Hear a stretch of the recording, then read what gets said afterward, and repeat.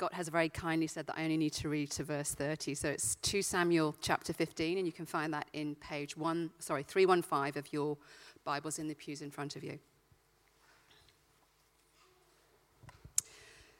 Absalom's conspiracy. In the course of time, Absalom provided himself with a chariot and horses, and with 50 men to run ahead of him. He would get up early and stand by the side of the road leading to the city gate. Whenever anyone came with a complaint to be placed before the king for a decision, Absalom would call out to him, "What town are you from?" He would answer, "Your servant is from one of the tribes of Israel." Then Absalom would say to him, "Look, your claims are valid and proper, but there is no representative of the king to hear you." And Absalom would add, "If only I were appointed judge in the land, then everyone who has a complaint or case could come to me, and I would see that they receive justice."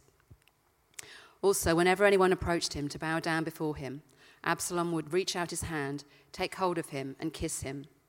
Absalom behaved in this way toward all the Israelites who came to the king asking for justice, and so he stole the hearts of the people of Israel.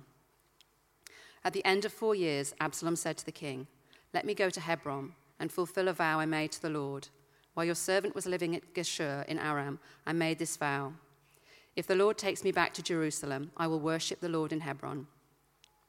The king said to him, "Go in peace." So he went to Hebron.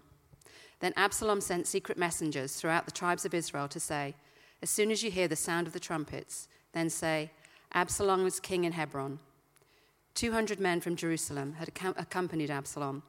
They had been invited as guests and went quite innocently, knowing nothing about the matter.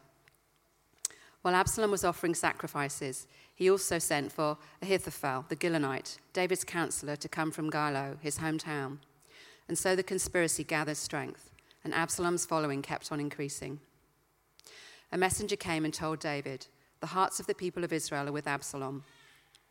Then David said to all his officials who were with him in Israel, "Come, we must flee, or none of us will escape from Absalom.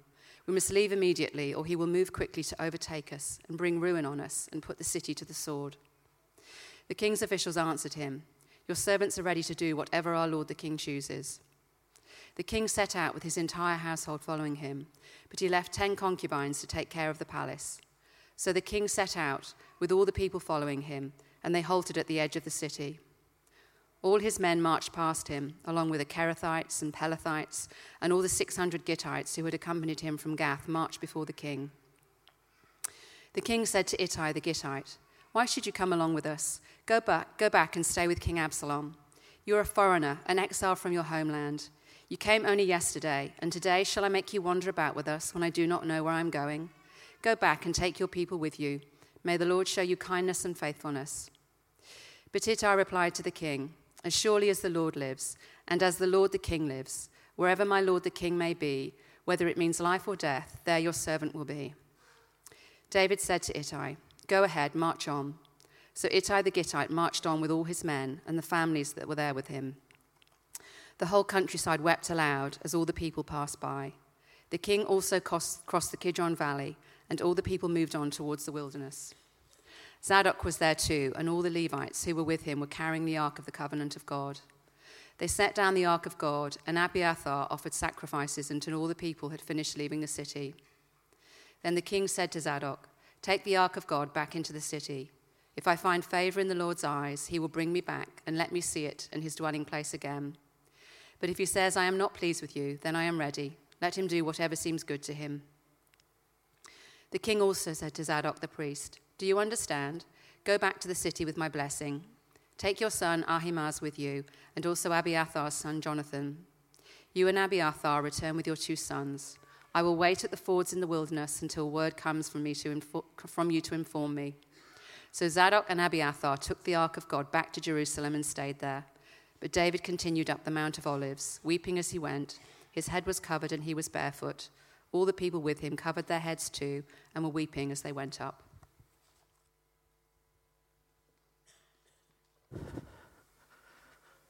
All right, thank you so much, Sarah. Excellent job with some difficult names. I hope you keep your Bibles open there at 2 Samuel chapter 15. That will be really fruitful for all of us. And as Jamie's already prayed for us, we're going to begin. And growing up, I should say, my dad always bought Fords. I mean, now he's got a second-hand Jag, but like growing up, We always had Fords. He just loved them. Big, muscular cars. The car that I learned to drive in, it was a battleship. Seriously, it's a giant thing. And I remember one Sunday night coming home from church with my brother through St Ives, the land of many, many traffic lights. And we were in good spirits. We were humming along the main road, listening to Bon Jovi's Living on a Prayer, I think it was. Probably a bit too loud. And I accelerated through one of the sets of traffic lights in St Ives, and the pedal stuck. And I tried wedging it out with my foot, and I tried pumping it to release the accelerator, but it was stuck, and we were away. Now, I hadn't said anything to my brother at this point, but about a half mile down the road, he turns and looks at me as we're bolting along and says, "Mate, you're going a bit fast." Things are pretty understated in our family. Actually, by that stage, we were rocketing. And an eyewitness said to us that sparks were flying out of the exhaust. And I was just trying to think of what to do and hoping we'd get all greens. What would I do? I thought if I stuck it in neutral, we'd slow down, but it would rev so much it might blow the top off the engine. So after navigating through another set of green traffic lights, we hit a flat, straight section. And I pulled into the outside lane, and I turned the engine off, and we rolled to a stop. We weren't that far away from home, so my brother ran home and he got my dad. Now let me say, there is only one question you should ever ask someone in my kind of situation. Just one permissible question. And that question is, are you okay? Now, if and only if you get a completely positive response to that question, can you ask a follow-up question? My goodness, what happened? When my dad arrived, his first question was, is the car all right? He did always love them Fords, my dad.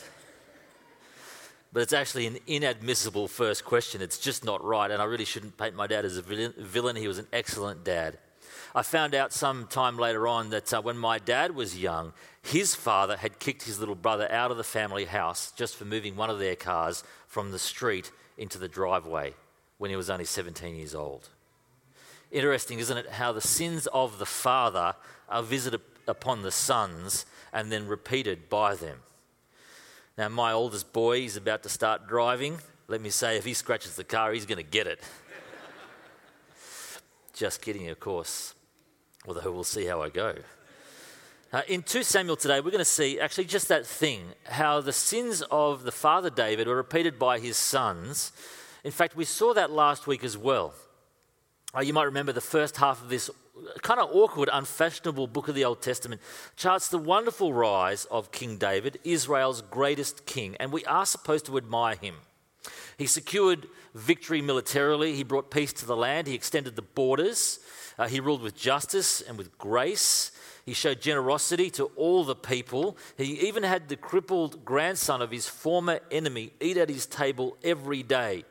He demonstrated humility underneath God by bringing the Ark of the Covenant into Jerusalem, and he received the promise of an everlasting kingdom from God. But then he saw Bathsheba, and he took her, though she was married to another man, and he had that man killed, and then everything went to pot.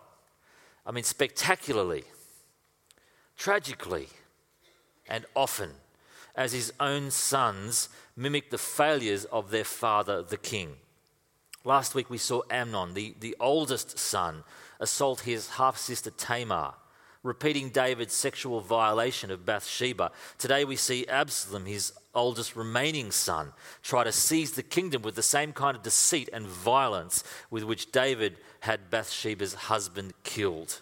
The sins of the father are repeated by the sons with tragic effect. And friends, this story will impress upon us all how our own folly can unravel and unfurl way more than we might at first think. And yet it also shows us where hope lies in such scenarios, so it's well worth tuning in. But in the first instance, we're just going to follow the story to see how the sins of the sons reflect the sins of David, and then just sort of unravel and unfurl. And the chief villain here isn't David, it's his son, Absalom. Absalom was, of course, a player in the previous episode, being the full brother to the dishonoured Tamar. And he waited 2 years before craftily hatching a plan to kill Amnon, his own half-brother who had assaulted her. And then he fled into the desert as his father David the king mourned the loss of the elder Amnon, but once again did nothing else. But really we're introduced to Absalom in chapter 14, verse 25, just a page earlier. So read along with me, chapter 14, verse 25, where it tells us, in Israel there was not a man so highly praised for his handsome appearance as Absalom. From the top of his head to the sole of his foot, there was no blemish on him. The text tells us he had such thick locks of hair, he had to get it cut because it weighed him down. I hate him already. But as we open up to chapter 15, the pretty face masks a very clever and conniving mind. You see there in verse 1, after what is 5 years in the wilderness and lying low in Jerusalem, he bursts onto the scene with soldiers and chariots. Chariots may not have ever been seen in the streets of Jerusalem. They were typically the equipment of the enemy. And he parades through the city. He was a king just like all the nations had. Wow, what an impression that must have left. And then from verse 2, he would position himself as someone willing to hear the complaints of the people. You know, at ground level, mucking in with ordinary folks, sympathising with their troubles, feeding their discontent with the current administration, assuring them that he would rule quickly and in their favour. And no airs and graces about Absalom. Have a look at verse 5. Whenever someone bent down low to honour him as the king's remaining eldest son, he'd have none of that. A hearty handshake was all that was required. He was a real man of the people. An opposition leader extraordinaire like Mr. Foley and Mr. Shorten gets some of this. He looks the goods, he sounds the goods. And so it's not surprising that verse 6 tells us that he really stole the hearts of the people of Israel. In verse 7, after yet another 4 years, he's nothing if not patient. The time was ready to enact the plan. And so with the king's blessing, verse 9, go in peace, said David. Tragically, the last words he would ever utter to his son. With the king's blessing and without the king's suspicion, he went to Hebron where David was anointed as king.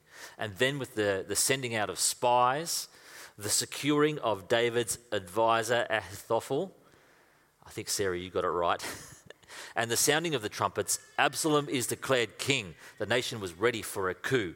Verse 12, the conspiracy gained strength and Absalom's following gained numbers. Well, of course it did. He had all the worldly wiles, good looks, charm, grandeur, ground-level people-pleasing popularity, and ruthlessness to boot. And David was a shadow of his former self and rule. He was weakened by his own failures, and he played into the hands of his son, the heir to the throne. Of course, the conspiracy gained strength. And that it was really on is clear from David's immediate response in verse 14. Come, we must flee, or none of us will escape Absalom. And that's exactly what they do, flee for their lives in a grim procession out of the city of Jerusalem, the city of peace, the city of David, with the bitter irony that Ittai the Gittite, a recently arrived foreigner, shows David more loyalty than his own flesh and blood. I've never been west to Adelaide, but I imagine there's a point, maybe this point, where you look west across the Nullarbor and it just lays out forever before you, endlessly. And if you've never been west of Adelaide either, maybe think of it this way. You would have climbed a mountain or a hill perhaps, and you think you're just about to get to the top, and you kind of just peer over the crest, and then you realise that it goes on further, much, much further. This story we're looking at today illustrates how the sins of the father are not just repeated by the sons, but actually how the sins of the father unravel and unfurl and roll out beyond him, seemingly forever, much, much further than he could have ever imagined. That night on his palace roof in the spring when he saw a beautiful woman bathing. Now, David's not the villain in this story, and eventually he makes it back into the royal palace in Jerusalem, but by that stage, his 2 oldest sons are dead. Another son, born to Bathsheba, is dead, and at least one of his daughters and 10 concubines have been assaulted and see out their days as desolate women. You can imagine if all the events from chapter 11 onwards had been kind of captured on video, it would make for very distressing viewing for David. You could imagine him squirming in his seat, writhing, wishing he could exchange everything he had just to rewind that tape, to make a different decision that spring evening, to undo all the damage. But it doesn't work that way, and the tape plays out. Friends, can I urge you to let the tape play out in your mind before you do that little thing? Before you make that small decision that you know is wrong. Or maybe it's not even wrong, it's just unwise because it'll probably lead to something wrong. Maybe it's that seemingly innocent text or exchange with the person in the office you're getting along with. You know, you think, where's the harm in that? Or maybe you know that you've got a problem with liquor, but you're stinging for a drink, and you think it's not a sin just to have one, is it? Even Jesus changed water into wine. Maybe you got issues with gambling, but you fancy a small flutter on the ponies. Maybe there's a deal going down at work, and you can make a lot of money. Maybe there's a promotion on the table, but you know that it just doesn't smell right. Maybe you're having a disagreement with your spouse, or with your parents, or with a friend, or with your children, and you really want to be right. You want to win the argument rather than bring peace. And you know as the words leave your lips that they will inflict damage and hurt. That's their design, because you cannot unsay things that you've already said. And so they come out with damaging effect. So you've got to count to 5, don't you? Or maybe 50. Walk out of that room and just let that tape play out in your mind. Tell me, friend, how does it end? Does it in fact end? Was it worth it, how it ended? How many people did you hurt? How grievously did you bring offense to the Almighty? Because the thing with sin is that it rarely affects just you. It almost always unravels and unfurls way further than you, and for much longer than you'd imagined. And so I just say, let the tape play out in your mind first. You might even be here this morning and you sense yourself repeating the sins of your father or mother or family. And if that's the case, I really urge you to deal with that face on and with honesty, because it does not need to be the screenplay of your life. And from this point on, you want to write your own script, as it were. We see David, we see the sins of the father repeated by his sons, and they unravel and they unfurl much further than he thought. Now, the next thing we see from this story is how the sins of the sons, or one particular son, Absalom, brings suffering to David, but that actually anticipates the suffering of the Lord Jesus Christ. We've just seen that David's no innocent victim, and really what I should have already said is that David's suffering from the heavenly perspective is the judgment of God playing itself out in his life. Earlier in chapter 12, verses 9 to 11, through the prophet Nathan, God said this to David: "Why did you despise the word of the Lord by doing what's evil in his eyes? You struck down Uriah the Hittite with the sword, and you took his wife to be your own. Now, therefore, the sword will never depart from your house, because you despised me and took the wife of Uriah the Hittite to be your own. This is what the Lord says: out of your own household I am going to bring calamity upon you. You might have done it in secret, but I will do this thing in broad daylight before all Israel." And so you've got both the villainy of Absalom, who is a villain, but you also have the judgment of God in operation. And yet there's a third layer. David's suffering anticipates Jesus' suffering, and both the similarities and the differences are very important. I'm sure you didn't miss the great pathos of that moment that David crossed over the Kidron Brook there in verse 23 and headed towards the wilderness with the whole countryside crying out as this procession out of the city almost feels like a procession out of the promised land itself. But I wonder if there were any resonances for you in this description in verse 30 as David wept aloud, walking up the Mount of Olives, barefoot, despairing, shamed, humiliated. The same despondent journey that Jesus made the night before his crucifixion, betrayed as he was by so many of his own flesh and blood. It was David's darkest day, and it was sadly similar to the suffering of our Lord Jesus in his final hours, weeping up the Mount of Olives. Friends, don't you reckon that the differences between the two are even more remarkable than the similarities? Because the reason the two men took that journey 1,000 years apart could not be more different.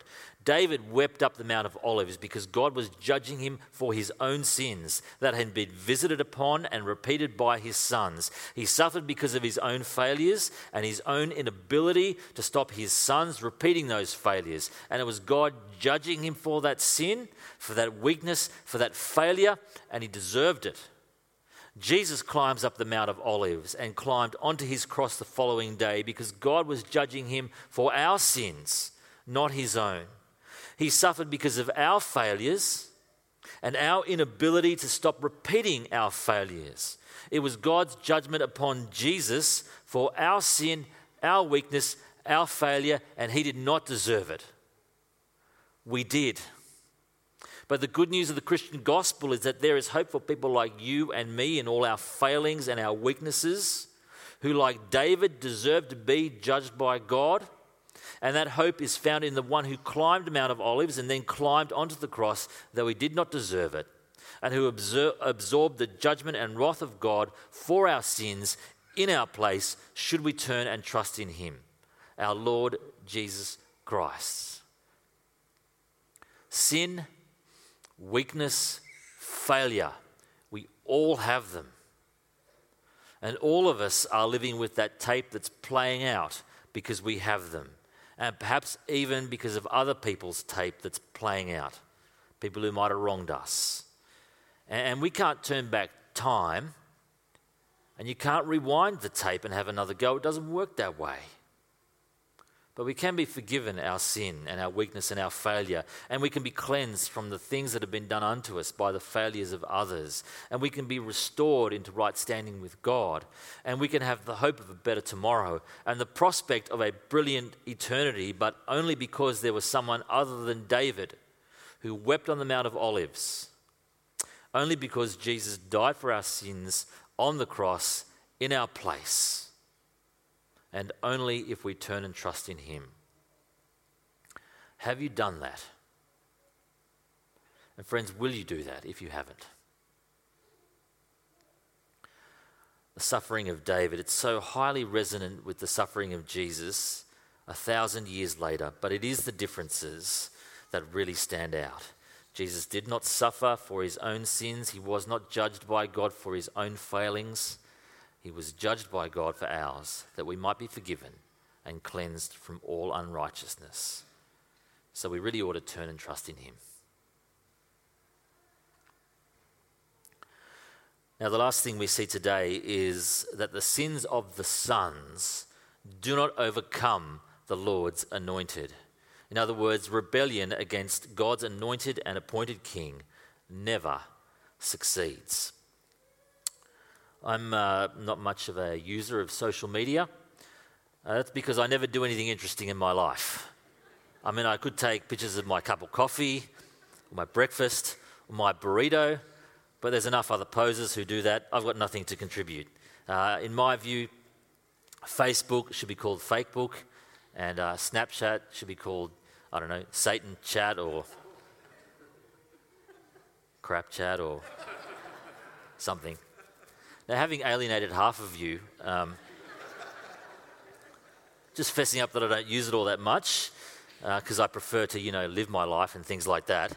But very providentially, the other day I was on Twitter, me and Donald J, and I came across this tweet from a fellow pastor, and this is what he said.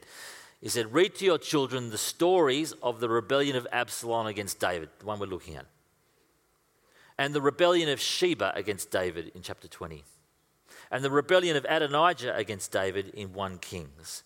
Then look him in the eye and say to him, rebellion against the Lord's anointed never, never, never succeeds. Now, I reckon you read them stories to your kids, they're going to have nightmares, actually. But it's true, you can't overcome the Lord's anointed, that is, his appointed king. Well, let's see how that story plays out here. By the end of our chapter 15, David and all those loyal to him have crossed over the Kidron Brook. They eventually do cross over the Jordan River in chapter 17 into exile and outside the promised land. But there is hope. The 2 priests by the name of Zadok and Abiathar have remained in the city of Jerusalem with their 2 sons, Jonathan and Ahimaaz.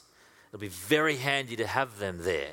Furthermore, if you read verse 37 in chapter 15, the last verse of the chapter, Hushai, David's friend, returned to the city of Jerusalem just as Absalom was entering Jerusalem to seize power. And through an intriguing series of events in the following chapters, these 5 fellows and a number of other brave men and women outwitted the wily Absalom. And as the 2 sides, the strong forces of Absalom, the depleted servants of David, fought, Absalom was riding his mule underneath a terebinth tree, and his great locks of hair got stuck in the branches, and the mule went on, leaving him hanging there. Here's a picture of it here. And David's military commander grabbed 3 javelins and thrust them through the heart of Absalom while he was still hanging there. And it paved the way for David to return to Jerusalem as God's anointed and appointed king. You cannot overpower the Lord's anointed. Rebellion against him never, never, never succeeds. Now, I reckon there would have been some there on the day that Jesus was executed who might have thought otherwise. Would have been some who thought, we have taken his life, this so-called king. We have succeeded. What a shock on that 3rd day when Jesus walked out of the tomb, leaving it empty. When by his resurrection from the dead, Jesus not only secured victory over his Jewish accusers or his Roman executors, but over the twin forces of sin and death as well. God's anointed king does not stay down. Even the forces of sin and death did not overwhelm Jesus. So rebellion against the Lord's anointed never succeeds. The answer, therefore, for us all is to rather join him than oppose him. And if you haven't yet done that to secure forgiveness of sins, cleansing from all unrighteousness, why not do that? Why not do that today? Why not turn from opposition, your opposition, whether it's willful and rebellious or just ignorant and indifferent? Turn and trust in him to secure forgiveness and hope in a brilliant future. And for those of us who have turned to Jesus, that's many of us here today. It becomes of us to join him in obedience and in suffering. Do you remember what Ittai the Gittite says? Whether it means life or death, I'm here with you. Because there remain forces who are opposed and in rebellion to Jesus, both willfully and indifferently. And this naturally means that life for the Christian will not be a cakewalk all the time. And so to turn and trust in Jesus means to follow in his footsteps in both suffering and in obedience. Now, friends, in 2 Samuel, we see the sins of the father visited upon the sons and then repeated by them. It does remind us to pause and to let that tape play out in our mind before we embark on folly and wrong of our own. But it also reminds us that if we are going to be delivered from our own sins and weaknesses and failures, we need a better king than David to represent us. We need a Lord's anointed who does not defeat political rival, one who conquers sin and death and does a great work within us. Well, we have such a one in the Lord Jesus, who wept on the Mount of Olives, who died on the cross, who rose again from the grave, who calls us to turn to him, and who bids us to follow him in obedience, even in the midst of suffering. Will you do that? I'm going to pray that God might help us to all do that. Let's pray. Heavenly Father, we do thank you for King David. Thank you for this very sobering reminder of how sin in our lives can so easily unravel and unfurl way more and much further than we first imagined. Pray that sobering thought might guard us from beginning and making silly, small decisions that just lead to so much pain. Lord, we thank you for the Lord Jesus. Thank you that he walked up the Mount of Olives, not because of his own sins and folly, but because of ours, to grant us forgiveness of sins and to cleanse us from all unrighteousness. And Lord, I pray for friends here who have not yet turned and trusted in him, that you might move them to do just that. I pray for brothers and sisters who have turned and trusted in him, that you would help us all to follow him in obedience with all our hearts, even in the midst of suffering, and to do this for his glory. And we pray these things in his name. Amen.